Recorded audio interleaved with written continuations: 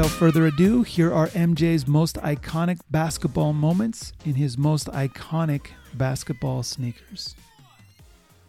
On March 29th, 1982, the Carolina Tar Heels battled the Georgetown Hoyas for the national championship.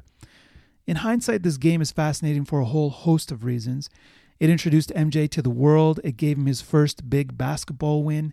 It pitted him against the Hoyas' 7-foot center Patrick Ewing, who would be drafted first overall by the New York Knicks a few years later, and who would battle MJ and the Bulls many times over the next decade, including in 27 different games in the playoffs from 1989 to 1996, winning only 8 of those games. And although Ewing had 2 shots at a chip when Jordan was off playing baseball, MJ is almost single-handedly credited with preventing an NBA championship ring from ever gracing Patrick Ewing's finger, who history now knows as one of the greatest players to never win a championship. But none of that had happened yet in March of 1982, and despite Jordan's game-clinching buzzer beater, Ewing undoubtedly had the better game with 23 points, 11 rebounds, 1 assist, 3 steals, and 2 blocks, versus Jordan's 16 points, 9 rebounds, 2 assists, and 2 steals. In fact, Jordan wasn't even the best player or the number one option on his team that year. That was James Worthy, who scored 28 in that game and would go on to a Hall of Fame career with 3 championships and a Finals MVP with the Los Angeles Lakers. And it was Worthy that acted as the decoy in that game, leaving Jordan open on the wing, who caught and canned the ball through the hoop in one easy motion with 16 seconds left on the clock to secure the win. Jordan would go on to play 2 more seasons with the Tar Heels, and he got better with every game, but that was the play that defined his pre-professional career. And as far as his footwear, he didn't have a contract with Nike, a shoe, a moniker, or a logo yet, and it was Converse who sponsored the Carolina Tar Heels that year. So despite preferring Adidas when he was off the court, during games that season he wore the Converse Fast Breaks and the Converse Pro Leathers in white and Carolina blue colors. The Pro Leathers were what he was wearing when he made the shot. The summer before his first season as a Chicago Bull and shortly before his deal with Nike, Jordan, along with Patrick Ewing, joined the USA men's basketball team at the Summer Olympics in Los Angeles. Team USA would go on to win, netting Jordan his first gold medal and further exciting the world of sports fans to his imminent arrival on basketball's biggest stage. Converse also sponsored Team USA that summer, and as such, Michael again wore the Converse Fast Breaks and Pro Leathers during those games. A few months later, on October 26, 1984, Michael Jordan played his first game in the NBA as a Chicago Bull. He scored 16 points, had 7 assists, 6 rebounds, 4 blocks, and 2 steals. Not bad for your first at-bat. On his feet, Michael wore the Nike Airships in his team colors of white and red. Why the Airship and not the Air Jordan 1? Because Nike had just signed Jordan, just created the shoe, and it wasn't ready for him when he started the season. So they gave him the Bruce Kilgore designed Airship, an updated version of Kilgore's popular Air Force One silhouette. Jordan would wear the Airships until early 1985 when the Air Jordan 1s dropped and quickly sold in bunches when Nike created the Banned campaign around the shoe.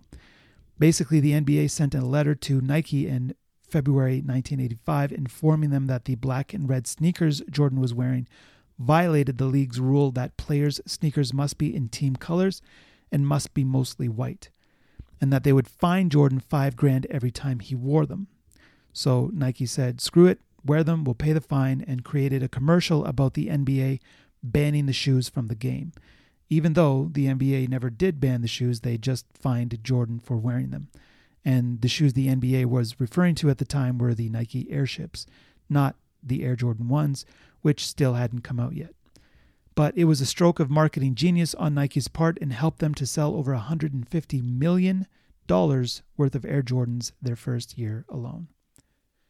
The Air Jordan 1 was ready, however, for MJ's first All-Star game on February 10th, 1985 in Indianapolis, the game now infamously known as the Freeze-Out.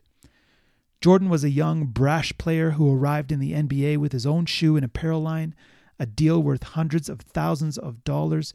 He was averaging 28 points, 6 rebounds, and 6 assists that season, would go on to win Rookie of the Year, and some of the older heads on the East All-Star team, including Isaiah Thomas and Magic Johnson, supposedly decided to teach Jordan a lesson in humility by refusing to pass him the ball in the game, kneecapping his ability to score and holding Jordan to just 7 points, with half of those points coming from free throws. Now, everyone who played in that game has denied that that was the case ever since, and some of them have maintained that Jordan just had a bad game and needed to blame it on someone. Jordan himself has seemed non-committal about the freeze-out, at times insisting that that was the case, and at other times saying, who knows. But whether fantasy or reality, the freeze-out is part of Jordan lore and even lent itself to Jordan's son Marcus, who owns and operates Trophy Room, a sneaker boutique in Orlando dedicated to his father's legacy, collaborating with Jordan Brand on a special edition of the Air Jordan 1 Chicago, which is what Jordan was wearing on his feet in that game. On the Trophy Room pair, the red part of the shoes are covered in a sparkly material to make it look like the shoes are frozen in ice, and on the inside collar are sewn the words, "Rumor has it." On the back of the tongue tag of one of the shoes is the date of the game, February 10th, 1985, and the shoebox comes with a ticket stub to the game. Now, obviously, Marcus had to get the okay from his pops before he made the shoes, so it could be tongue-in-cheek, or it could be that MJ still feels today about the game the way he felt back in 1985. One of the players on Jordan's All-Star team that year was Larry Bird, the legendary trash-talking, sharp-shooting Boston Celtic forward who was the last person to win 3 MVPs in a row and won 3 NBA championships with the team in the 80s, including in 1986 when, in the first round of the Eastern Conference playoffs, he faced off against Michael Jordan and the Bulls, who, without MJ for most of that season due to a broken foot, finished 19th out of 23 teams that year with a record of 30-52. The Celtics would sweep the Bulls in the series 3-0, but not before Jordan dropped 63 points on the Celtics in Game 2. Larry was so impressed with Jordan's performance that night that he gave the immortal and often misquoted words in a post-game interview that he is the most exciting, awesome player in the game today. I think it's just God disguised as Michael Jordan. Couple of quick things about that game. Jordan had just come back from a broken foot. The team doctors and the front office wanted him to sit out the entire season, but he forced his way back. This is one reason why the Air Jordan 2 is so bulky with padding, especially around the collar. The people at Nike needed to put extra protection around Michael's foot and ankle, but the Air Jordan 2 hadn't dropped yet, and in that game, Jordan was still wearing the AJ1 Chicago, but with the midsole and outsole of a Nike Dunk, because the Dunk had more cushioning and it would provide Michael with better protection when he jumped. 63 was the most points ever scored in an NBA playoff game up to that point. It was the most points ever scored at the Boston Garden, a place that was widely considered the hardest arena to play in the league. He scored the points against the 1986 Boston Celtics, considered by many to be one of the top 3 greatest teams in NBA history. And despite Jordan's performance, the Bulls would go on to lose that game in double overtime behind Bird's also impressive 36 points, 12 rebounds, and 8 assists. 3 years after the freeze-out of 1985, Jordan was back in the All-Star game, this time in Chicago, where he would perform 2 amazing feats in 2 amazing sneakers. First off, he would battle Dominic Wilkins in the dunk contest that year, back when NBA stars actually participated in the dunk contest. It was there that Jordan would perform his immortal free throw line dunk, a nod to his hero Dr. J, who did the same dunk way back in 1976 at the ABA Slam Dunk Contest. However, while Dr. J wore Converse Pro Leather joints on his feet, the same shoes Mike wore in college, on Michael's feet were the brand new Air Jordan 3s in the white cement colorway. Later that weekend, Jordan won his first All-Star MVP in another colorway of the AJ3, the black cements, considered by many to be the best Jordan 3 colorway of all time, despite the fact that that All-Star game was the only time Jordan wore the black cement version of the shoe on his feet. He did, however, wear the next iteration of the black cement throughout the 1989 playoffs, including a series rematch between the Bulls and the Cleveland Cavaliers in the first round of the Eastern Conference. The Bulls beat the Cavaliers in 88 and then went on to lose to the Pistons in the semifinals, who themselves went on to lose to the Lakers in the finals. In 89, the Bulls again took the Cavs out in the first round, but what made the matchup significant to the deeply competitive Michael Jordan, who tends to take things personally, in case you didn't know, was that the Cavs beat the Bulls in every regular season game of that season, 6 in total, and were therefore pegged as the favorites to win the series. It was in the series deciding 5th game with 6 seconds left on the clock that Jordan caught the ball and elevated for a drifting left jumper over Craig Elo to can the basket and win the series, leading to his iconic airborne fist pumps in his Jordan 4 black and reds or black cements, a shoe which is now considered by most the greatest Jordan 4 colorway of all time. It was also at the expense of broken-hearted Cavaliers fans that Jordan had another of his most iconic moments a season later when on March 28th, 1990, he scored a career-high 69 points on Cleveland with a pair of Air Jordan 5 Fire Reds on his feet. To add to the 69, he also grabbed 18 rebounds, dished out 6 assists, got 4 steals and a block, shooting an outrageous 62% from the field and 91% from the free throw line. Truly one of the greatest individual basketball performances of all time. But despite all of these iconic moments and otherworldly statistical achievements, Jordan still hadn't won a championship leading into the 1990-91 season. After 7 seasons, the word on the street was that Jordan could do it all except close the deal when it mattered most. But with Phil Jackson behind the wheel of the team since 1989, preaching to the Bulls and to Michael most of all, that if they wanted to win it, they had to do it as a team, MJ and the Bulls finally found themselves for the first time in the NBA Finals in 1991 against the aging but still incredible Los Angeles Lakers, now without Kareem and his skyhook but still led by the ever-charismatic, ever-poetically passing Magic Johnson. The narrative around the season became all about Michael versus Magic, old guard versus new.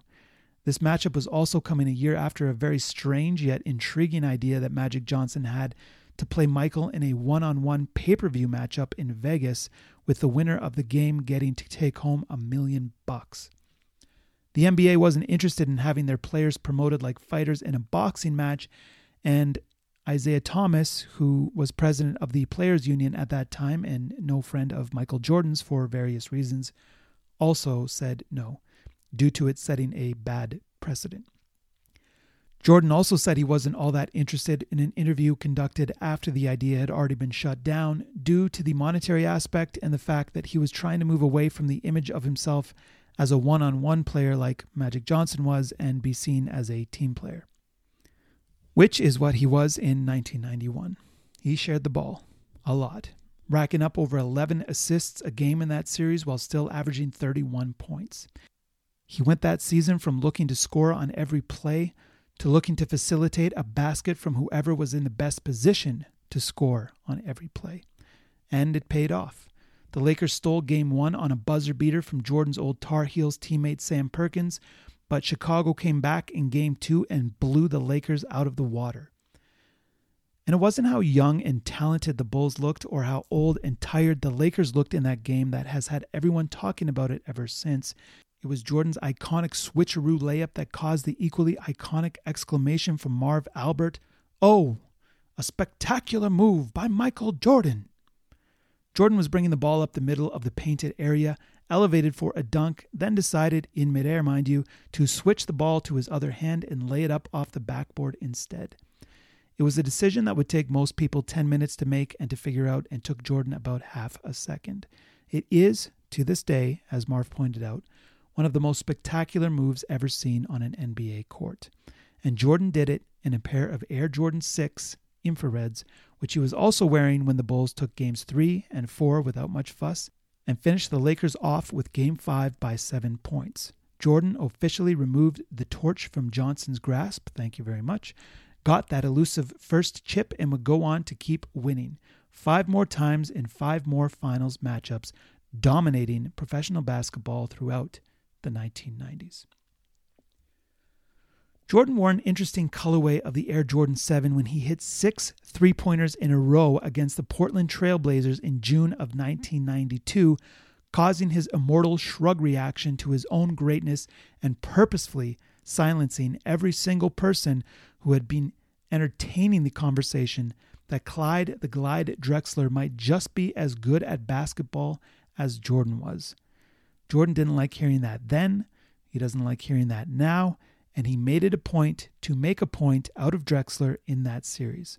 According to lore and to the Last Dance documentary, Magic and Michael were playing cards the night before Game 1 when Jordan said to Johnson, "I'm going to kill this dude tomorrow."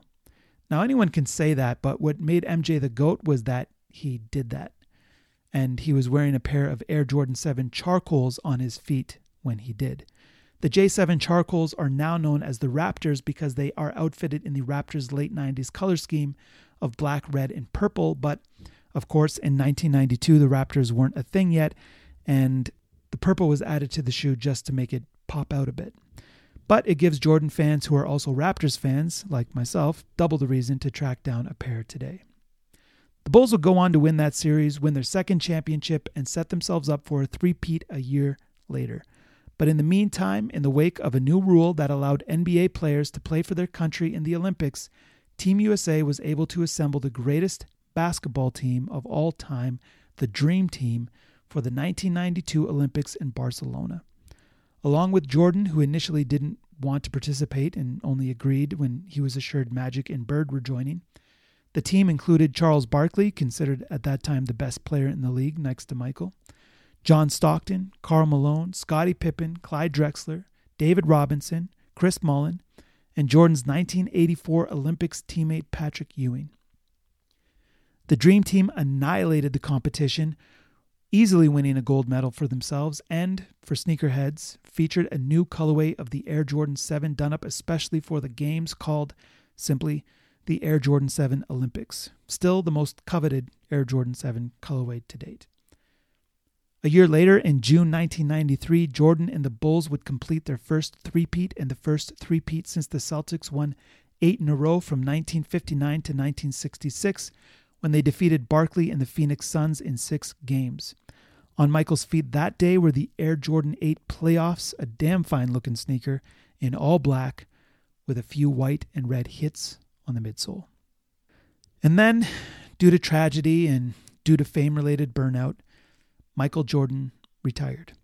Despite being at the peak of his playing powers, he needed a break and quit basketball to try his hand at baseball for the 94 and 95 seasons, both of which were won by the Hakeem Olajuwon-led Houston Rockets. But Jordan returned, and on March 18th, 1995, he announced it with the famous fax which contained only 2 words, "I'm back." Jordan wasn't in basketball shape, however, and despite the media cyclone that followed Michael and the Bulls everywhere he went, he struggled in his first few games until March 29th, 1995. When Jordan returned to Madison Square Garden in New York, his favorite place to play, and dropped a double nickel, meaning 55 points, on the Knicks, wearing the number 45 on his back and the Air Jordan 10 black, white, and red Chicago colorway on his feet. And although he couldn't help the Bulls overcome the Shaq and Penny Orlando Magic a few months later, with Dennis Rodman now in tow, the Bulls ripped through the 95-96 season toward their 4th championship in June of 96. But not before the team became the most winningest team in NBA history when, on April 21st, 1996, they won their 72nd game, becoming the first team to lose only 10 games in an entire season. Jordan was wearing the Jordan 11 Concorde, considered by many, including Jordan himself, to be the best Air Jordan basketball sneaker of all time when they broke that record. A few months later, on June 16th, wearing the Jordan 11 black and red, or Breads, or Playoffs, as they are also called, Jordan and the Bulls won that 4th championship on Father's Day, Jordan's first chip without his dad, who was murdered in 1993. Scenes of Jordan sobbing on the locker room floor after the win are heartbreaking. On November 15th of that year, a few weeks into the 96-97 season, Space Jam was released in theaters. It was a hit, shot Jordan into a new level of fame, introduced him to a new audience of fans, and shot Jordan-related marketing through the roof. Before Space Jam dropped, it was difficult to imagine Michael Jordan could get any more famous than he already was, but he did. And for the Jordan sneaker freaks, Space Jam was exciting for another reason, introducing us to the Air Jordan 11 Space Jam colorway, an all-black upper with a white midsole and Concord purple hits. The Space Jam, along with the Concord and Bread colorways, are the most acclaimed and popular Air Jordans to this day. The Bulls were back in the playoffs that season, this time against the 64-18 Utah Jazz and league MVP Karl Malone. It pissed Jordan off to no end that Malone was named MVP over him. He took it personally, and he made sure the Jazz suffered as a result. The Bulls beat the Jazz 4-2 in the finals for their fifth chip and another back-to-back performance for the team. But the game from that series that was entered into the Michael Jordan history books was Game 5, which has come to be known as the flu game. The original reporting on Jordan from that game was that he had the flu, but in the Last Dance documentary, Jordan actually says it was food poisoning as a result of a suspect pizza Jordan ate all to himself the night before the game. And despite being up all night, violently ill, and barely making it to the arena at all, Jordan played the entire game, a feat which he has said was the hardest thing I've ever had to do. His stat line that night was 38 points, 7 rebounds, 5 assists, 3 steals, and a block. He played 44 of the game's 48 minutes, and if you've ever had the flu, food poisoning, or any other illness that makes you vacate your stomach and bowels all night long, then you know how inhuman it is to put up that kind of a performance behind that level of effort in that state. On feet, Jordan was wearing the Air Jordan 12 black and red, which will forever be known as the Air Jordan 12 flu game, arguably the most coveted Jordan 12 colorway to this day. The Bulls and Jazz would meet again a year later in the 1998 NBA Finals, a year in which Jordan would take home the MVP and the All-Star MVP and the Finals MVP when they beat the Jazz in 6 games on the back of Jordan's immortal last shot. A shot that fittingly encapsulated MJ's entire career up to that point and sent him off into his second retirement the way a GOAT should be, with a clutch time game-winning jumper from the elbow after crossing over a good defender on a great team to clinch a 6th chip and a second three-peat. And until Mike couldn't help himself but suit back up for a crappy team he was part owner of, several years later, this was the last shot many of us thought we would ever see Michael Jordan shoot as a professional basketball player. On his feet, he wore the Air Jordan 14 black and reds, known after that day and known forevermore as the Jordan 14 last shot. But it wasn't the last shot. It should have been. I'll bet even Jordan thinks it should have been, but it wasn't. And on September 25th, 2001, he announced his unretirement, returning to the NBA not as a Chicago Bull, but as a Washington Wizard, a team he was, until he joined it as a player, president, and part owner of. To be fair, Jordan's time as a Wizard is underrated. He averaged 23 points per game, 6 rebounds, and 5 assists in his first season back. He took the Wizards from being one of the worst teams in the league to a playoff team with a winning record, and if it wasn't for the fact that Jordan was constantly injured, particularly in his second season, they would have gotten even further, and Jordan might have even secured a 6th MVP. But his knees couldn't take it anymore, and he played his last game on April 16th, 2003, in a pair of Air Jordan 18 White and Sport Royals, bringing to a close not only the best basketball career of all time, but the best basketball sneaker career of all time. I mean, seriously, if all you had in your sneaker closet were the 19 Jordans, the Chicagos with the dunk soles don't count because they were never released to the public, we talked about here, you would have a Hall of Fame shoe collection to rival anyone's. Because no matter what Kanye West, Virgil Abloh, rest in peace, Travis Scott, Stan Smith, Chuck Taylor, Steve Caballero, Walt Frazier, or LeBron James accomplished or will accomplish, none of them, not one, will have had the career that Michael Jordan had. And beyond everything else, beyond the hype, the status symbol, the price tag, the collabs, or the exclusivity, at the end of the day, we love Jordans because we love Jordan. We want to wear and own his shoes because we want to wear and own a piece of him, a piece of history, a piece of the greatest professional sports career of all time, a piece of the greatest competitive athlete of all time.